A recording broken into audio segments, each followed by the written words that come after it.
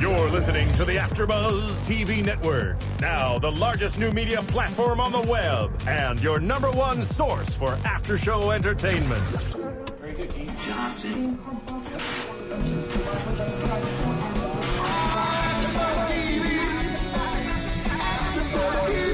From Los Angeles, California, and Maria Menounos, and streaming live thanks to Akamai Technologies, this is AfterBuzz TV Spotlight On. Spotlight On is a long-form interview series featuring actors and TV personalities. And now, from the world's number one TV after-show platform, this is AfterBuzz TV Spotlight On. We are on already. Yay! So, welcome to Spotlight On. I'm Alikona Bradford here for AfterBuzz TV, and today we have a very special guest. He's been figuratively and literally a Superman. You've seen him playing college football, breaking records. He's played for the NFL and also graced your screens as a TV hero icon and a few villains as well. And now he gets to make out with Valerie Ortiz on Hit the Floor. So please welcome a man who will forever, in my heart, remain Superman, Dean Cain. All right. I like that introduction. Yes. And I'm out. Thank you. Thank you very much. Perfect. That was a great show. Nice to meet you. And it's funny because if I were to go down the list of all the things that you've accomplished in your life, I'd probably be talking this entire show and you would just sit there. That's cool. I can listen to you totally talk fine. all day long, especially if you say nice things about me. Then I'm golden. Okay, perfect. So I have a very, very important question Hit for it. you. Let's go. So, at any point in your career, starting from 1993 all the way up until present day, have you at any point owned a very snazzy vehicle with a license plate that said Superman on it? Oh, well, I was with you all the way up until that last part. I've owned some snazzy vehicles in my day, and currently may as well, but nothing says Superman. What? Nothing. Are you kidding me? I would totally take advantage of that one if I were you. That'd be like me putting the Superman S tattoo on my arm. I kind of can't do it. I mean, know? See, because this is what if I was you, this is what I would do. Right. I would do that just so that people like me could drive right behind you like, and hey. think, who's driving this car and what a douche. What a douche. You know? And then, can you pull up my first picture, please? And I think that either it was like a really nerdy guy trying to make up for things, or he's a really cocky jerk. And then I would pull up next to him and see you and be like, oh my God. It's actually him. It's him. He's a cocky jerk. Look at that. Yeah, that's the guy. I'd be like, oh, who's that guy right there? Super butt. I got some junk. I gotta throw it got out some there. junk in the There's trunk. Some junk in that trunk. There's some thunder down under. Oh, okay. Okay. Well, I'm a football player, so Yes. Football players are built that way. You guys have legs. You gotta have legs. How else you gonna knock anybody down? This is true. This is very true. That's so funny. You know, Good game. I'm glad you like my photo. You know, That's a good shot. I'm Asian. I like pictures. I'm Asian with you. Hey, high five. I'm a quarter Asian. You're Asian. Yes. So am I. It's okay. That's it. Okay, so I want to start talking about the beginning of your career and then just going to go down the line a little bit. And with Superman, before you booked that, you'd done tons of guest work and then you did, 35 commercials? I did 35 commercials, about 35, 40 commercials in 4 years. Which, first of all, is bananas. It is a little bananas. It's true. But it was all I had to do. That's how I made my living. But going from that to playing two main characters in a TV show, first of all, that's a huge workload. And second of all, as in a sense, a new person to that world, were you like, holy crap? Yeah, I was. It's overwhelming. And that's why I feel for some of the kids who make these stupid mistakes that they make. Because it's so much to handle. It's shocking. It's overload. When I did these commercials, that was great. I was hoping for these shots, had a few guest starring roles, and that was fantastic. And I saw how some people acted, like on 90210, those kids who were on the show, and Jason Priestley and Luke Perry were fantastic to me. They welcomed me in. They made me feel comfortable. They were really spectacular. Like they came up, made it a point to come up to me and say, "Hey, man, I love what you're doing on the show, and thanks for being on it." And that's I was so like, nice. I've done that ever since that to anybody who comes on any of my shows. I just think that's the right way to act, and I learned it from those guys, and I tell them that. So it's fantastic. But I didn't have a clue what was going to happen with my life. My buddy said, "Hey, man, forever, for the rest of your life, you're going to be known as Superman or somehow connected to that." And that's like telling a kid the water's hot. Until you stick your hand in that water, you know what that means? Yeah. I really didn't get it. There was a time somewhere in the first season where I would wake up in my bed and be like, no more pictures. I was like, oh my God, what am I doing? Yeah. It becomes overwhelming. Now, when you get to a certain age and you've been through the rigmarole and you've seen it all, you understand that it's finite. And that it all sort of fits in a different compartment, you know. Yeah. And, you handle paparazzi very well, by the way, because I've seen a few videos and you're so kind about it. I'm like, okay. Well, you know, I don't do a whole lot wrong. It's not like they're catching me coming out of the crack house, you know, loaded up with an AK-47. You know, right. They catch me coming out of a sushi restaurant with my son or something like that. And I just asked them to be respectful around him. He used to be real small when he was little. And, and so it would scare him sometimes. Yeah. He didn't like that everyone was sort of focusing attention on his dad. But then now he's my size. So now he doesn't care. Now he's just fine. But they're generally nice. And if you're nice to them and you don't pull an Alec Baldwin, everything will probably be okay. Right. Whoa. I said it. But even outside of just the fame, right? But the workload itself, because again, a guest role to two main characters. Yeah, that's like, and on top of that, Superman, that's a huge responsibility. It was a humongous responsibility. It's more than I understood. Again, it's something I couldn't quite understand or grasp or put my head around, but it became all encompassing. It's literally all I did. All I would do is go to work, go back home, go to work, go back home, and I would get 6 hours of sleep a night for sleeping, and that's all I would ever get. And I would try to come back and work out, and I spent my entire life for 4 years on set. That's all there was. I didn't have a son, I didn't have a family, I didn't have anything to worry about, so it was fine. But there wasn't a lot of time for anything else. There was really no time to do anything else, and I haven't done a show like that since, partially because I like my life. Yeah. I like to raise my son. I like to be a present father. I like to have some time. You can see how that can, you know, break somebody. You see why some people might turn to drugs or alcohol or things like that to try to cope, because it's difficult. A lot, I can imagine. Yeah. I actually have a couple pictures from when you did Superman. If I could have my engineer pull that up for me really quick. A few pictures, actually. If you could play the two back to back, that would be really awesome for me. Am I going to be embarrassed? No, not at all. Am I going to be proud? See? Oh, look at that. See? Dun, da, da. And then that looks a little squished. And then that one. We'll leave that one there. Okay. Hey, wait. There's a little fly there. We can't so you can't be there. My That's my favorite shot. My input on this one. So I grew up watching Superman. Like, I'm not just, you know, talking about what I literally every week I watch Superman. And two things. One, I would always think, Lois, get your life together. Like, Clark Kent is Superman. Hello? Yeah, she couldn't catch that one. You know. But the other thing, and this is a very random thought that only crossed my mind as talking to friends and telling them that I was going to have you into the studio, was it never dawned on me that Superman was Asian, right? Ah, yes. And comic book fans are so diehard, because I've hosted another show, Arrow, and if I ever say anything wrong, it's like they'll write me a whole comment and let me know. Sure. Absolutely. You know? So for you taking on this role, did you ever get any crap, if you will, from people in regards to that? To being Asian? Well, the funniest thing was when the show first started, the internet was in its infancy, because I'm that old. But you look good for your age. Thank you. All that matters. It's that Asian. That's right. Hey. The internet was in its infancy, and so people were starting to comment. It wasn't like what happens now, like when Ben Affleck gets announced that he's going to play Batman, and there's an internet freak out. It's not like that. You don't get that instant. You didn't have that instant feedback then. Nobody knew who I was. They hadn't seen me. But the funniest comment I ever received was my brother found it on the internet, and it was somebody said we wanted Superman, not Sushi Man, and I thought that was outstanding. I thought it was great. I never realized that because I was adopted by my stepfather when I was very young, and I never knew my biological father. So I didn't realize that I even looked Asian. I didn't know that until my friend said to me one day, he's like, hey, Frank's sister was asking if those two Chinese kids moved out. And I was like, which Chinese kids? He's like, you idiot. I was like, but I'm Japanese. I don't even know what that. I didn't get it. But I didn't realize that. And it's one of those funny things that you know, I can play, you know, Latin, Italian, whatever, and I've played Hawaiian a bunch, and then about as all-American as they get. Right. I just thought it was interesting. I also have another picture that I want to pull up that I thought was really cool. This is you as Clark Kent. Clark. Look how young. Look how young. Doesn't even look like Superman. Such a difference. Can we go into our next picture? Glasses. Yeah. Your mommy. Hey! I knew your mom was an actress. I didn't realize that she actually had been on the show with you a few times as well, too. Oh, yes. She played a nun one time, and then she played this little waitress at the hometown.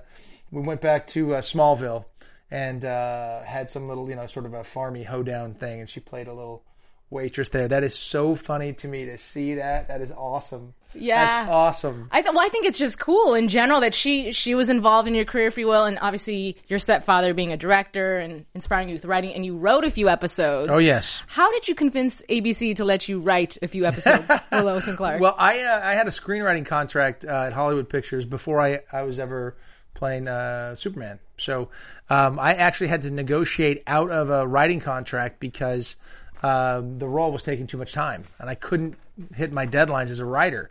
So then I was on set. I lived on set, and I was going to go crazy if all I did was just act all the time. So I needed some outlets, and he spent a lot of time sitting around. Back then, there was more time sitting around because things took longer with film. It took a lot longer. The digital age has changed dramatically. So things took a lot longer. So I was sitting around a lot, and I thought, you know what, I want to write. I'll write some of these shows. And so I told them, look, guys, I'd like to try to write a couple. So I'll follow the same protocol as any other writer. I'll submit ideas. If you like them, great. If you don't like them, shoot them down. So I did. I submitted some ideas, and they accepted one, and that was Season's Greetings, and we did that. We wrote that, put that sucker out there. It was a lot of fun. And they had me on the deadlines like every other writer. John McNamara supervised and rewrote me if I made mistakes, and it was great. Then I wanted to do another, and so I pitched another big idea, and they accepted that and got to write that one as well. So are you still into writing today? Absolutely. I do tons of writing. I write behind my father almost every time he does a film, and I write and produce constantly. I probably have 6 projects in the works right now. Nice. Very cool. I mean, I know you have your own production company as well, too, and you guys are still actively producing content as well? Yeah, and I just exec produced a Christmas movie because I've done 9,000 of those. Yes, by the way. I counted, I think 13. Is it 13? Yes. Well, there's going to be 14 now because I just finished Merry Xmas for Ion Television that I exec produced. I didn't write that. I did a lot of writing on it, but I didn't write it. Okay. So why don't we talk a little bit about life before the spandex? Was there life before? There was life before spandex, and I think I might have a picture of it too. This will be awesome. I told you I'm Asian. I love pictures. So look at this baller, young, strapping young man. Baller. So cute. So for those of you guys who are listening to the iTunes download, we're also on YouTube, and we have some really great pictures of Dean when he's playing basketball. Always number 11. Yes, always. Number 11 was a big number for me growing up. And my son happened to be born on the 11th. They told me he was going to be born on the 13th, and I said, no, he's going to be born on the 11th. And then I forced him out. Oh, nice. Just hit him in the stomach, no big. Just actually pushing pressure. And that was the time. It was ridiculous. And 11 was always my number. I had to wear like 16 was a number I had to wear in high school for a while until one game against Palisades, they ripped my jersey. And the following week, we're getting ready for the game, and they're passing out the jerseys. And then, Cain, yours got ripped. I'm like, what? So what? And they said, well, here, you can wear this. I said, all right, give me 11. And then I had like 9 catches for 150 yards and 3 touchdowns. I'm like, okay, I'm keeping that number. Nice. And then my freshman year in college, I had number 1. Because they wouldn't give me anything. They wouldn't give me 11. And then as a sophomore, I got 11 back. And that propelled me into the NFL. Yeah. Well, they would never let me wear number 11, by the way. Oh. No, I had to wear 36 in the NFL. Oh, well, phew, the NFL. That's why I got hurt. Right. That was it. You're like, forget you. Because they wouldn't give me number 11. What? But you're a beast when it comes to sports. I mean, we talked about this on BTS. You have a record for the NCAA that has still not been broken. I've got 2 of them. 2? Okay. Well, they're per game averages because I only played 30 games as a college football player, varsity football player, because you couldn't play as a freshman. It was the Ivy League rule. Yeah. They figured the school was too difficult, so you couldn't play as freshman. So I lost a year of eligibility there. And then we can't play postseason games. Oh. Another Ivy League rule, which I think is a stupid one. So let's fix that one, guys. We actually have a picture of you from college when you were playing football. Yeah. Look at that young man. I have another one of you in action, too, because that one's a little bit blurry. Let me ask you this, because I read that you turned down 17 athletic scholarships. First of all, the number is huge. I don't know anybody who's... 1 is awesome, but 17. And... you turned those down to go to Princeton, where they actually couldn't give you a scholarship. Is that true? Yeah, there's the Ivy League rule since I think about 1953, no athletic scholarships. You're a true student athlete, and I love that concept. Of course, as a high school student, you feel like, your ego is so big. You're like, I want to, go and play it. I want to get a full ride and this and that. It's a double-edged sword, though, because if they pay for your scholarship, they kind of own you in a sense. And at Princeton, I was able to run track, play volleyball, and I did everything. And my time in the football field was because, you know what, I want to be out there, and I like playing ball, and I like representing the university. So it was a real, true student-athlete situation, and that's what the Ivies does. It does provide that. I loved it, but there are a lot of people who can't afford that education. Fortunately, my dad said, and listen, my dad didn't have gobs of money. He worked his tail off and made some insane sacrifices that I won't get into, but suffice it to say, as an adult now, I look back at what he did, and I'm kind of blown away. That's why I named my son after my dad. It's the same name. Also because it's easier for tax reasons. Oh. But, there are no scholarships, athletic scholarships in the Ivy League. So if anybody's ever telling you, oh, my son got a football scholarship at Harvard. Full of it. No, he didn't. That's a shot, I think, for my junior year. I can tell you the year by looking at what I'm wearing. Oh, my gosh. Against Cornell. Maybe I was a sophomore. No, I was a junior. Pete Milano would not have been on the field as a sophomore. Sorry, Milo. I was saying, what was your mindset back then? Because, you majored in history. Where did you think your career was going to go at that point in college? I knew I was going to end up in film at some point in time because I had gone out with my friends and the summer times and seen their internships and seen what, Wall Street was like and investment banking. And I knew that really wasn't something I was comfortable doing. Having grown up on film sets my entire life, I was like, this is a great way to make a living. I like projects. I like getting together and like a team and working on a project and then being done with that and moving on to the next. And that's what filmmaking is. Mm-hmm. I did that in school. I was always better doing a project. Give me a paper, a big giant project, a big paper, and I can dive into that and I can really concentrate on that. And, the day-to-day of having to go and every day, that sort of just got boring to me. So I realized early on, this whole investment banking world is not going to be for me. Of course, a couple of my friends became billionaires.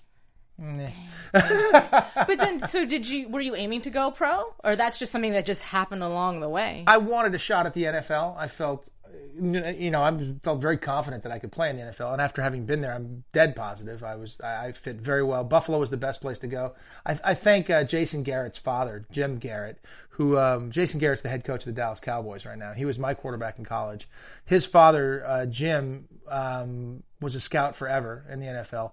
And I had some conversations with him, and he really guided me well toward going to play. And he told me the best place for me to play and the best system based on the way I played defense was Buffalo.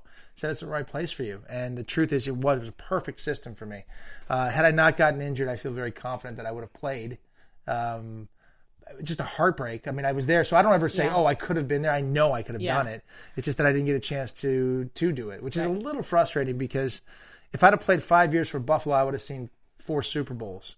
Yeah. Oof. Yeah. And maybe, just maybe we'd have won one. I'm not saying I would have done it for sure, but it's okay. Maybe. Toot your own horn. It's okay. You can do that after Buzz. Maybe I'd get out of position and they throw the ball and I end up picking it off or something. Who knows? But let me ask you this then. Because obviously it's a physical injury, but how long did it take you spiritually to get over that? Because that is a heartbreak. I'm still not over it. No, actually, probably the 3rd or 4th season of Lois and Clark. Really? I realized I'm never going to play in the NFL. I was like, wait a minute. Because I always felt like I could get back out there. I was a lot stronger. The truth of the matter is, when I got injured, I thought what was going to happen was they were going to throw me in the practice squad or something and just let me heal up and then just keep me around because I didn't cost anything. I was so cheap. As a free agent. They signed me for dirt cheap. I thought they were going to keep me around the system. I wish they had. Had they done that, I think I would have still stayed. I would have had another surgery on the knee and really gone after it. And I think I would have been very valuable to them. I wish they had done that, but they didn't. They were going to waive me once I got healthy, and it was kind of a bummer. Bill Polian was the general manager, and he's gone on to do some unbelievable things. He's a great judge of talent. And I just wish Bill, I wish he'd kept me a little bit longer. Aww. I mean, Superman, NFL. Well, let me tell I'll tell you what. I came back after started playing Superman, and I was a honorary captain. We were playing the Dolphins, and it was going to decide the divisional championship. So whoever won, Buffalo or Miami, they were going to go on to the playoffs. And it was Dan Marino and me and Jim Kelly and some guys out there. And we go out there and we have the coin toss and the whole bit. And the game's going on. And Andre Reed is he's going to be a Hall of Fame receiver if he's not in the Hall already. Catches a ball just short of the first down, gets blasted right in the sidelines, right in front of me. Gets up and I just stood there for a second. He was standing right next to me. Got his wind back and he goes, Dean, how you get into that acting thing anyway? Because those guys were getting blasted. I mean, when you see, if you've ever been on the field and seen the impacts and heard the impacts, it's a car wreck every play. Oh, I could imagine. It's wicked. So the toll on their bodies is amazing. Yeah. Wow. So after you did that, and then we went through Superman, you also hosted a few shows. Produced, but also hosted a few shows. I have a picture of you from Ripley's, actually. I love your pictures. This is great. Thank you. You're welcome. You won't believe your eyes. Believe it. And did you, now I know you produced this and it was already a concept, Ripley's, but did you come up with a formula for the television show itself also? Yeah, they came to me and said, hey, listen, let's talk about Ripley's. And I said, well, okay, if I were going to host Ripley's, believe it or not, I would want it to be like this. And it was Sony and Russ Krasnoff, and he was like, this is what I want to do. And I remember Zach Van Amberg, I think he's still the president of Sony Television. He was like, Dean, this is going to be easy and it's going to be fun. And I said, all right, if it looks like this, if I can do it this way. And they said, yep. I was like, really? We did it that way, and it was a blast. I loved doing the show. What happened with the show, after 4 years on TBS and the number one show every year, a new guy came in named Steve Koonin, took over the network, and he wiped the slate clean. Anything that was on the network got wiped clean. And he came up with a bunch of new shows and wanted to rebrand the network with such venerable hits as Gilligan's Island, the reality show, and some other doozies. So we got snuffed, and that still hurts because that was a lot of fun, and people continually still to this day keep talking about that show. Yeah, I was gonna say, I wonder what happened to it too. It just disappeared. Well, once they wouldn't, put it on the network, we didn't have a license fee. We couldn't make the show. So. But you also hosted a few other shows, right? Oh, I've hosted tons and tons. I'm hosting right now Masters of Illusion. Oh. Masters of Illusion. Where can we find that? It's on CW. Starts in August. I hosted 13 episodes of that. I've hosted, when Dick Clark first got ill and had his first stroke, I stepped in for him on the red carpet there and did some things. Hosting's fun. I enjoy hosting. A lot of fun. It's a good time. And I like talk shows, too. So this day and age, you don't really have to be one thing or the other. And there's never been a reason to have to be that, be this or be that. I like doing everything. I don't mind hosting things, Seacrest style. He's made a couple dollars, hasn't he? Just a few. Yeah. Not as much as me. Understood. Understood. But I like all that stuff, I even enjoy the news cycle stuff. So it's hard to say. I don't think you have to really. The whole industry is changing, and then with a show like Hit the Floor, I can do other things outside of just the show because there are so many characters that are doing so many things, and the dance takes a long time, and there's this story and that story. That's why when I show up at work for Hit the Floor, I'm excited because I love my character, and I haven't been worked to the bone, and that's what happens on a 1 hour drama. Or, if you're one of the two leads or two of the three leads as I was. Right. So then what would be your end-all, be-all project? I don't think there is an end-all, be-all project. Is there anything you'd love to do? I like to be home. Touched yet? I like to be home. I like to be in my sphere. So I would like to be able to do like 4 different things at once. Okay. Maybe have a morning talk show that deals with real subjects and things like that, and news and some politics. And some light stuff, and then be able to go to, Hit the Floor and work on that for a little bit. At the same time, writing, producing, and directing a big, giant feature that I'll do, in my spare time. I mean, I like doing stuff like that. And you'll have my number, and you'll call me. Well, yes, I will. Yeah, exactly. Absolutely. No, glad we got that cleared up. On air. This is for the record. Internet is permanent, guys. Permanent, forever. Remember that when you're sexting, okay? Permanent. Right. You especially watch it, young man. Uh-oh. That's not my son, by the way. That's another Chris. One of the roles that stood out to me that you've done, and I just rewatched it recently, was the Lacey Peterson story, The Perfect Husband. Yes. And I mean, that's such a different role, first of all, from Superman, but second of all, there's, to me, a huge responsibility in that role as well, because it's a real story. Yeah. So how did you approach that, especially knowing that this guy, I mean, he's on death row, so we can assume. Well, they found him guilty. Well, I'll tell you this. In general, I've played about 3 or 4 real-life people. And every time you're telling that story, there's a certain weight to it because you know you're telling someone's real-life story. As you said, it's important to take it seriously. His particular case was interesting because we started shooting the show on day 1 of his pretrial hearings. So we would literally we'd shoot our day, then we'd come back and I'd watch the news and see stuff that might affect what we're doing the next day. And we didn't want to convict him before he was convicted because we didn't know that he was going to be found guilty. Honestly, after we shot the movie and I was watching the trial itself take place, I didn't think they were going to convict him because all of the evidence was circumstantial. They didn't have anything concrete.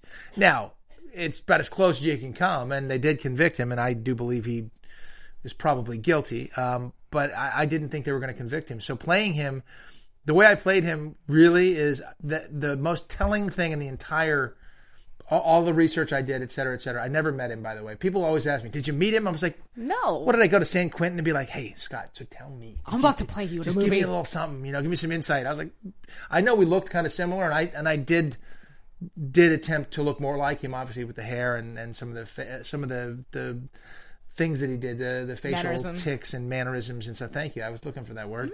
There was an interview he did with Diane Sawyer, and we reshot that interview. But watching that interview stunned me because it reminded me of, when you're an actor and you're promoting your show and things, you get your talking points, the things that you're supposed to sort of talk about. And if they ask you about this, and we want to say that it's like this, and the show is like, you get those things and you hear them. Now I'm an old salty pro, so it's very simple for me to do.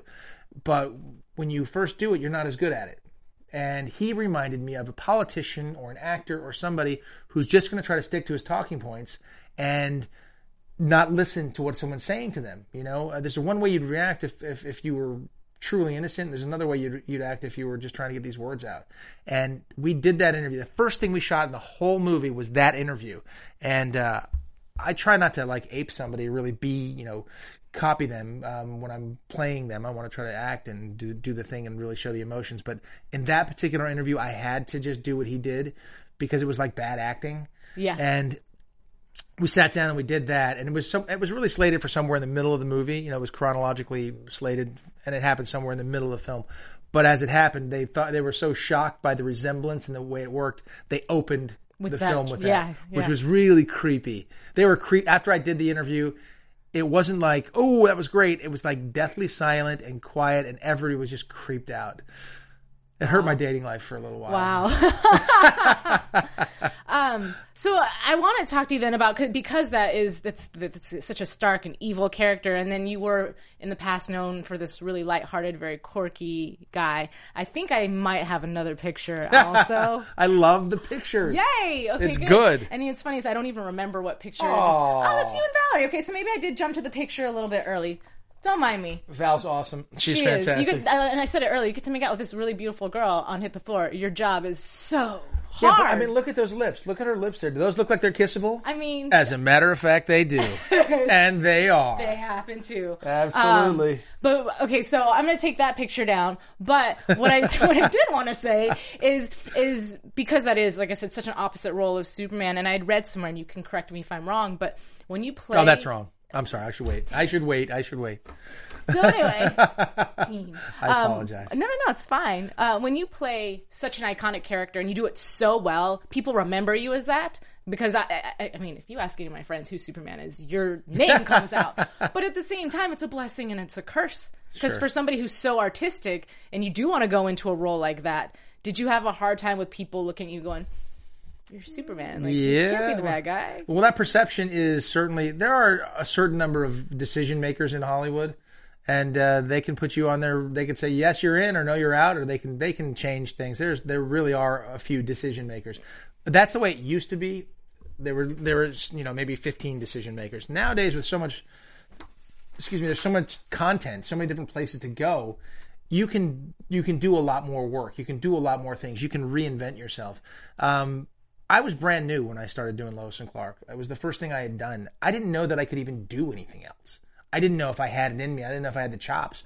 And they asked me to host Saturday Night Live early on when I was doing Lois and Clark. And the truth is, it scared the daylights out of me because I didn't think I had the chops to do it. I didn't have a body of work that was big enough to do it, and I thought I would just fail. And the truth is, I think I made a smart decision. Now, if they called, I might say hello, yes, because I've done so much and I've had 25 years of doing this. So it's different, but I was not sure that I could do those other things. I wasn't positive. Now I've done I've done 100 movies or things like that, and so many hours of television, and guest starred on so many different shows, whether it's Law and Order, SVU, or Criminal Minds, or whatever you have. I've done it and done some comedies, and I've done enough where I feel comfortable taking different roles, but it's hard. The perception sometimes, you get stuck. If you just go if I played Scott Peterson, they're like, okay, he can play a killer. So he'll just play killers now. Or if you do a comedy, he can just do that. So your job as an actor is to break that perception. Heck, there's a movie I did called The Broken Hearts Club where we all played gay, and half of us were gay, or half were gay, half were not. And we had to figure it out. I didn't know what to do, but I loved the project. And they said, they don't really want to see you. I was like, what? This is a tiny little movie. And they're like, well, they don't really see you as this character. I go, but I could play this guy so well. Please let me go in and play it. They're like, no, well, they want you to audition, but we had to fight to get you in. I was like, dang it, really? So I go in there and I auditioned for this character, and I got the role.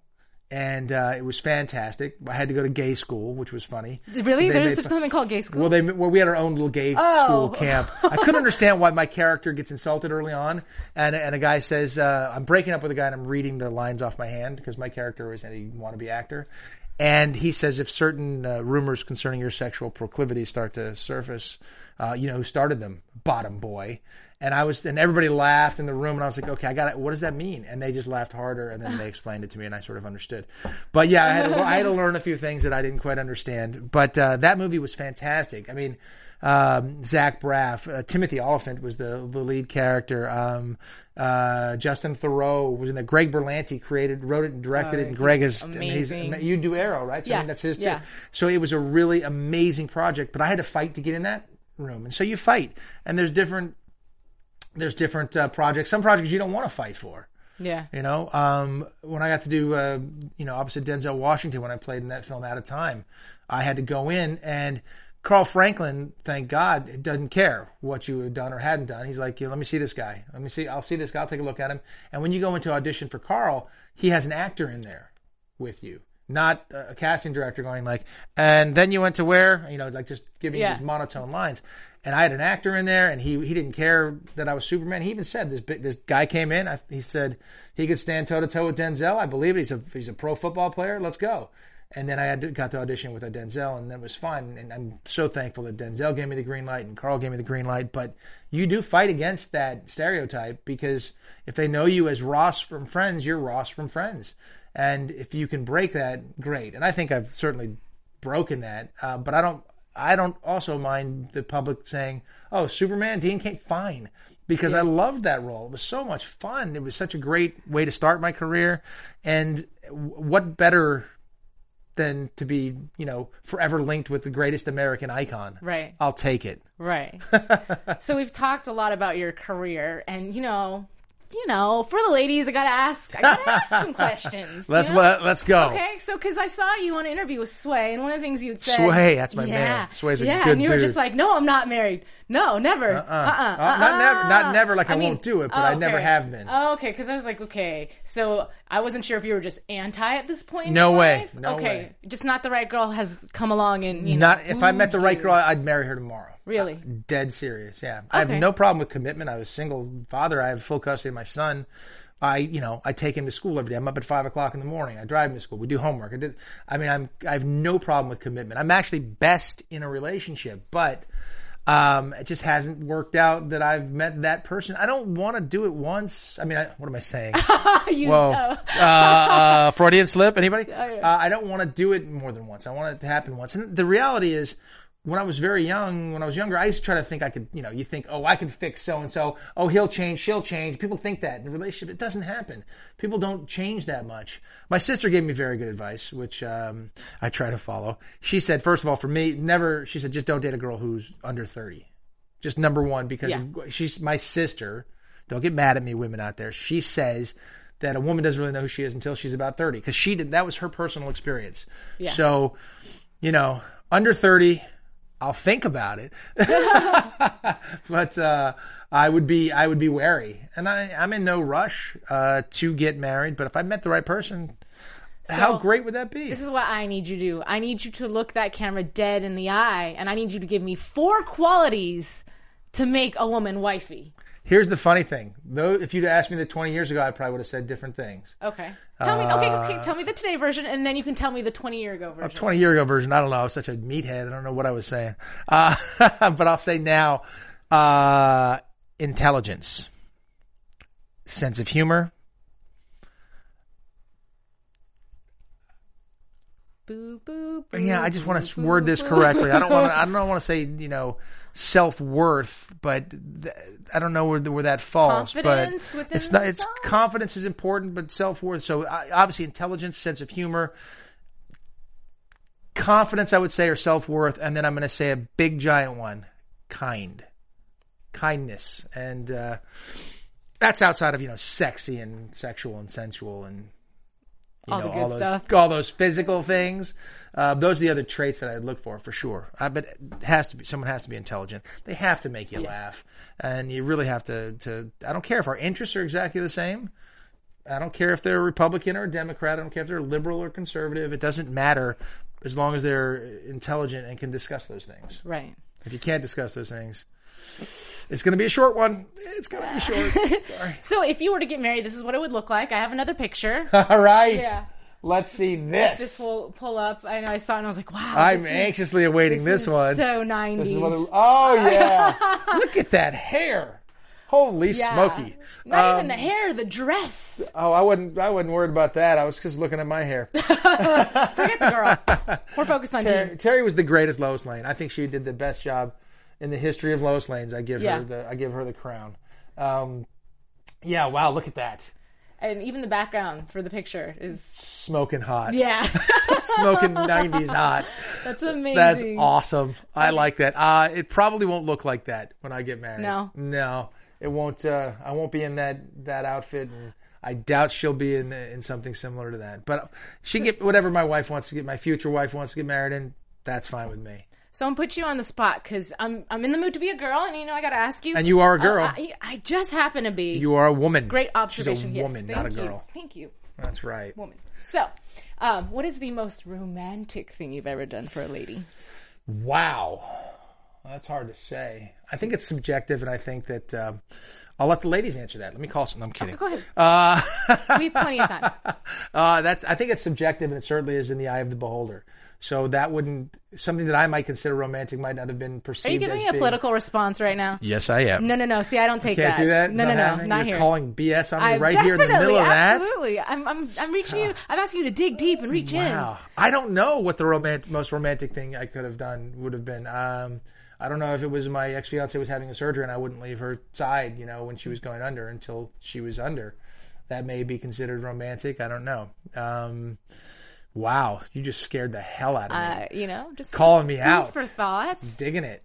So that way, maybe I'll just cultivate some ideas. It might. Something came out of my mouth real fast, didn't it? Yeah. So that maybe that's it. Or the big giant displays of romance aren't the most romantic things in my eyes. It's the everyday stuff that is. Mm-hmm. Whether it's bringing somebody, the coffee in bed the way they like it, like you actually pay attention to that, mm-hmm. or knowing that they had a tough day, or knowing that you just want to stay home that week, and instead of going out to the 3 dinners that you have planned, you just stay home, like somebody here. It's like if that sort of thing can be the most romantic thing. You never know what it is. I think it's the little things. And I don't know what the most romantic thing I've ever done would be. I really don't know. That's okay. I'll accept that answer. All right, but that's honest. That is the truth.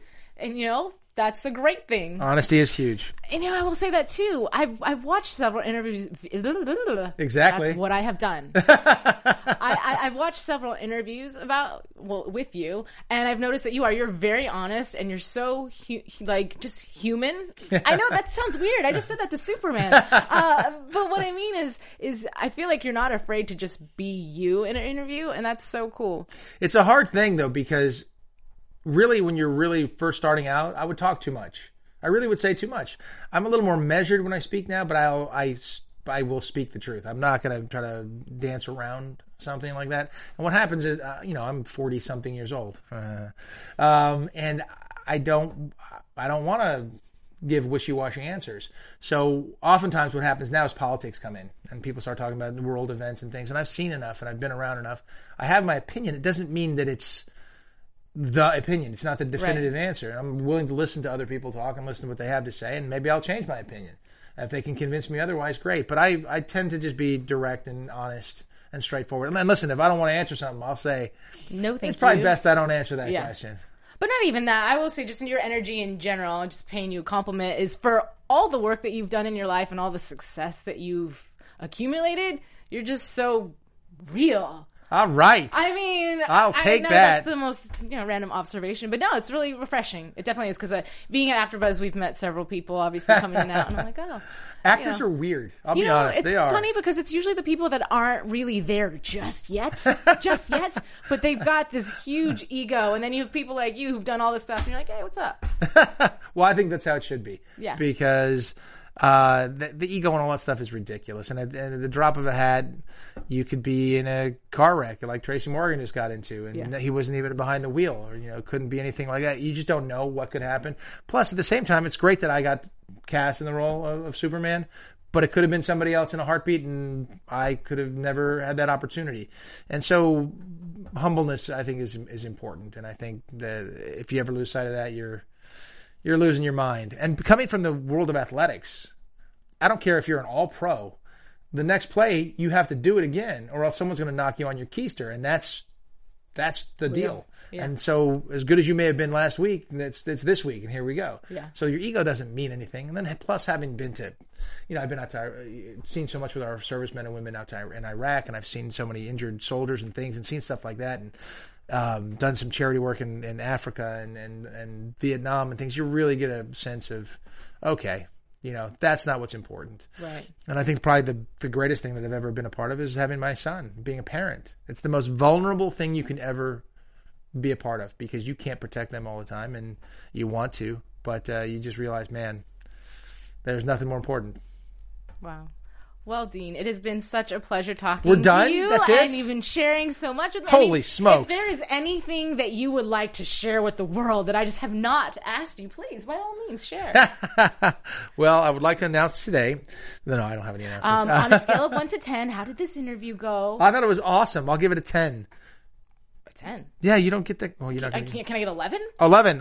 Absolutely. You get an 11. Okay. It's so my favorite number anyway. So. There you go. See, that was 11. So where can fans find you? I'm sure they already know where you're at, but just in case, leave them your Twitter handle. On Twitter, it's @RealDeanCain.